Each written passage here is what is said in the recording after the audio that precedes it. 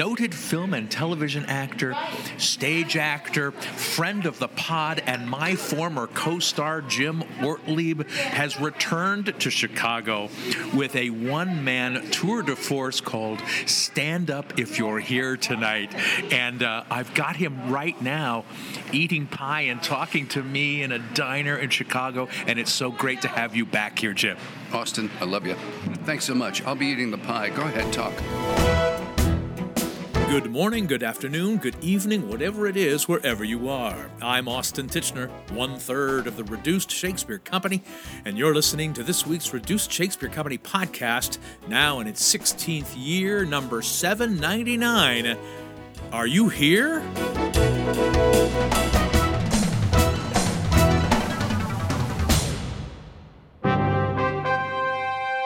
My old friend Jim Ortlieb is starring in John Kolvenbach's Stand Up If You're Here Tonight, a tour de force one-person play about, well, it's kind of hard to say what it's about exactly, but it's a 1-hour dive into what it means to struggle to survive, to move on, to connect, and to find community again. Written exactly a year ago in March 2021, Stand Up If You're Here Tonight is having its Chicago premiere at the American Blues Theater in the same production that Kolvenbach directed and in which Ortlieb starred, that premiered last fall at the Circle X Theater in Los Angeles. Jim met me on his day off to tell me what it's like to be on stage all by yourself and how Stand Up If You're Here Tonight began. Well, the beginning of this came from actually the death of Hal Holbrook. Oh. Hal Holbrook died, and I called the author, whom is a good friend, John Kolvenbach, and I said, John, Hal Holbrook died yesterday, and he's never going to do that one-man play about Mark Twain ever again. Why don't you write something that we can do for the rest of our lives? Until at least we're 95 or something. And John did write, and he wrote, and he came back with this play in 2 weeks. Now, it's astonishing that you took such a poignant story and went in a completely different capitalistic direction than I thought it was going.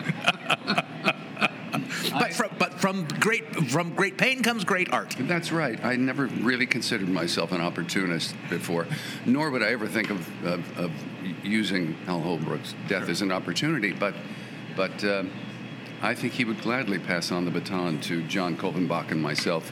Well, and there's something wonderful about the form, too, I think, and a great challenge for an actor. Yeah, doing a one-man show is very, very, very different.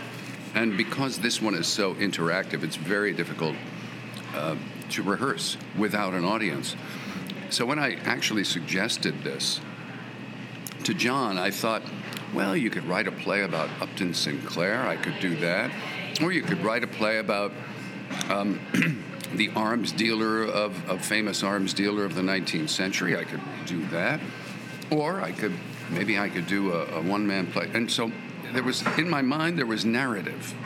And playing an existing historical figure. Right, yeah. And playing a historical figure with a story who has a story, who may have a little bit of a dialogue with not necessarily a dialogue, but things to say to an audience. Mm-hmm. But for me, this play was quite a surprise and a bit of a puzzle, because the way to do it is really tricky. It is really tricky, and what struck me about it is that I'm not a fan of poetry, mostly because I don't know how to analyze it. I frequently don't know how to interpret it. It feels formless, and yet it's not formless, obviously. It doesn't feel linear, and let it adds up to something. Your performance in this play felt to me like a living poem. It felt like a thing that I wasn't tracking moment to moment, but I totally understood you in the center of it, dealing with something. There's a recurring phrase that you say in the play. Let's begin. I promise you, we'll begin. You know, we'll get there, as you keep saying. And honestly, now that I've seen it, I can't remember whether we actually ever did begin, which I think is one of the joys of the piece.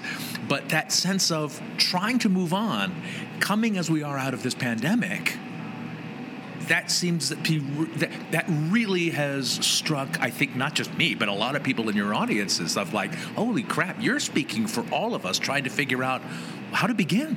Yes, that it really is so true. And at first, when, it's so hard to talk about this without an audience having seen it. Yeah. And yet at the same time, I don't want to give anything away. Right. Because there are some surprises in this play, not just at the end, but all the way through. Yeah. And it also it sounds like to the uninitiated, like, oh my God, it's got audience participation and this is going to be terrible. And it's not at all horrible. I mean, if you've seen a reduced Shakespeare Company show, this is nothing compared to what maybe audiences do. But it acknowledges the fact that the audiences are part of this. This is. It's not just a guy on stage. It's not just actors on stage. The audience is part of the event as well. Yes, well, it's really an invitation to come back and be human with each other, understanding what has gone on over the past pandemic and maybe even a few years before, or maybe 40 years before. I don't know. Could mean anything for almost anybody. There are no insults in this play, and as we've heard over the past hours and years, Seinfeld and Friends, every 20 seconds there is an insult, right. And it's part of a joke. Yeah. And our society has maybe gotten used to that quite a bit, and maybe coming out of the pandemic, where we have not felt very safe, and for other reasons as well. I think this play is an invitation to step over the threshold out of your homes and into communicating with people in a loving and trusting way. It's so weird, this play. There are big issues that I deal with in the play, because most of what I say has a question mark at the end of it. Yeah. There are so many questions that I ask the audience, and I apologize quite a number of times. Yeah. It's now I'm laughing because it is very funny. Well, that's the thing. It's funny because it's kind of only funny because your character is clearly in such pain. I mean, we're not laughing at your pain. Although we kind of are, a little bit. We're laughing at your struggles. How did you mentioned that your first impulses for a one-man piece were to be about an historical figure. Yeah. But now you're playing a character that I think is just simply identified as man. Yes. How do you approach building a character that seems on the page where he could be anybody? He could be every man. Well, when I picked up the script, I read in the beginning this term, audience participation, and I thought to myself, audience participation? That makes me uncomfortable. Me as the actor makes me uncomfortable. So, but as you read through the play and as you memorize the lines and you understand, oh my gosh, this is actually moving. Why is it so moving? There's something really moving here. I'm not really sure. So I was in touch with the subtext of this character who's merely asking questions and polling the audience and suggesting tasks that the audience may do at any particular time. And I'm understanding that there is such sadness here for some reason. And sometimes when somebody is sad, it can be awfully moving and yet at the same time uncomfortable for an audience, especially if I'm talking directly to them. But loss has been a big part of our lives over the last couple of years. And in this country, it doesn't seem like mourning, mourning, is something that we're really good at. Yeah, right. So this play is sort of an invitation to come out again, understand you've lost something, and let's see how we can start again. I'm Nina Totenberg, and you're listening to the Reduced Shakespeare Company podcast.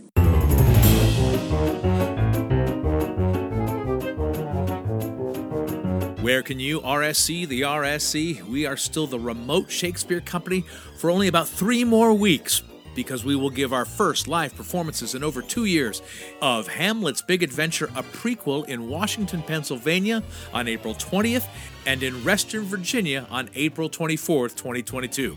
We also have a few other gigs this spring and an exciting series of performances later this summer we'll talk about next week on podcast episode 800. Check out the touring page at our website, reducedshakespeare.com, or our Twitter feed at Reduced for the latest information. Now back to my conversation with Jim Ortlieb, talking about Stand Up If You're Here Tonight, John Kolvenbach's play that Jim is starring in here in Chicago at the American Blues Theater. One of the great things about your performance and this play is that it allows your performance to be so grounded and so real and so on the verge of something that you don't want to let take over you. So the fun and sort of the narrative energy is watching you struggle to keep those feelings at bay or channel them or harness them into something positive. How much, because the character is simply called Man, how much of this character is you? I mean, where is that line? Or do you know? Or do you not even want to think about it? Well, when John wrote it, on my suggestion, he took, he took a lot of the cues from me and who I am. And at some point during my memorization process last spring, I kind of call him up and I said, John, I have the feeling that you've been reading my emails. And and he laughed. Yeah. He said, no. And he was trying to put me at ease. And of course, keeping me in the dark was not necessarily putting me at ease. Right. But directors work as they will. And there's a lot of me in here. Yeah. There's a lot of me. And the thing that keeps me away from having emotions overwhelm me or whatever is going on in me overwhelm me and not take me away from the action that I have in this play, and that the overriding action is to connect with the audience. It keeps me from dying, from retreating, from losing, from all of that. Sure. And so my connection to the audience never stops. And that really is who I am. You can ask my wife. She would say that's absolutely true. I'm also an actor, and I have this terrible occupational hazard, and that is that I believe almost everything I say. And because I'm good at that, believing in what I say, other people have a tendency to believe anything I say as well. Now, I wouldn't say I'm the brightest bulb in the chandelier, but when people believe everything I say, I would suggest they're in trouble. But yes, you say that. But that is part of the contract that we as audience members sign when we come in, is that we will believe what you tell us. And that is part of our part of the bargain. And you were the trick of this play, and one of the entertaining, wonderful things about it is that we don't know which parts of the thing to believe that you're saying, because you're not telling us everything, And it's and I think as you're talking about playing, your level of grief, it's like playing drunk. You don't want to give in to the drunkenness. You don't want to give in to the grief, right. And you do, and connecting to that audience, it gives you such activity. Do you find this? Yeah, that's very true. That's very true, Austin. That's really true. What's going on? It really is. I think that's you've nailed the play right there.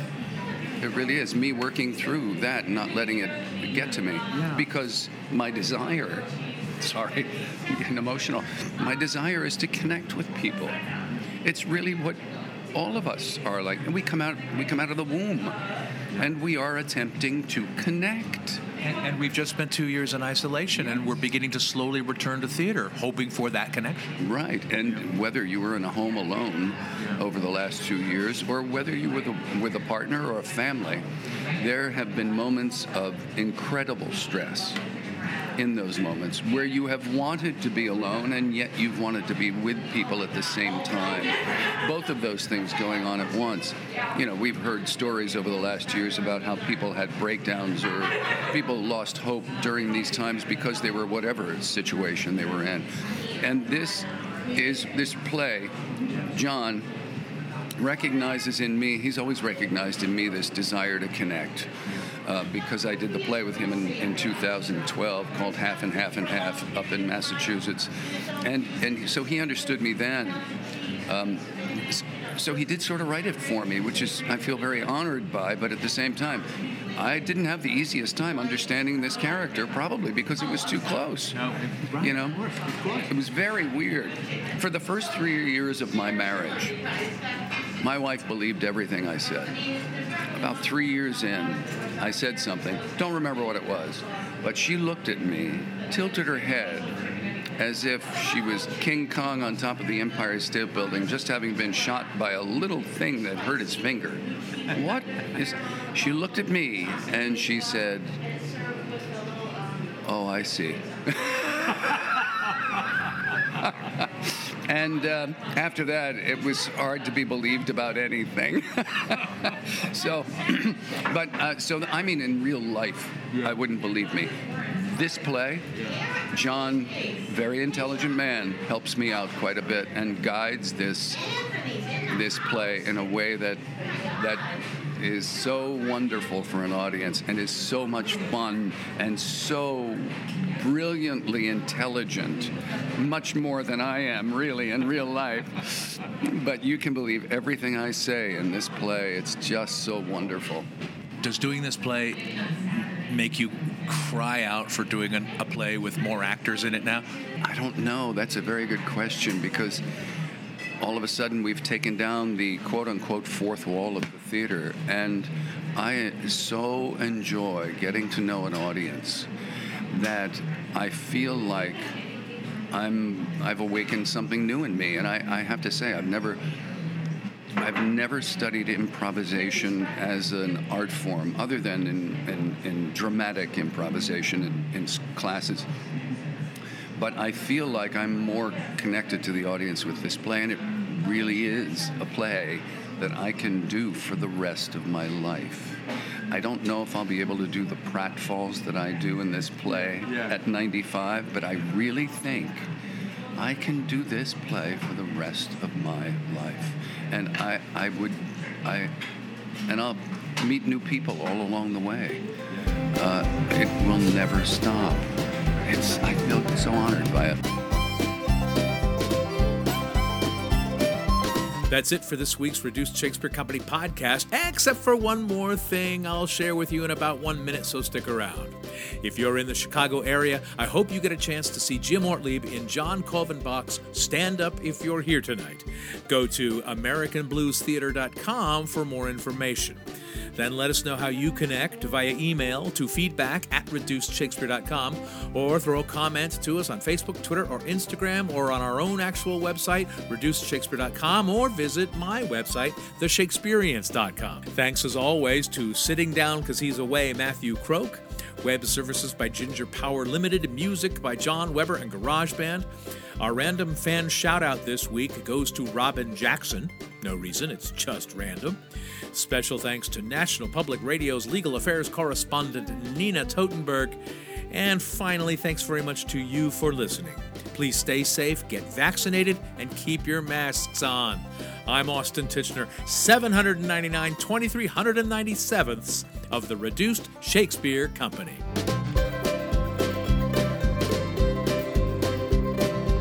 I know you meant like that sound like a promise and not a threat, but...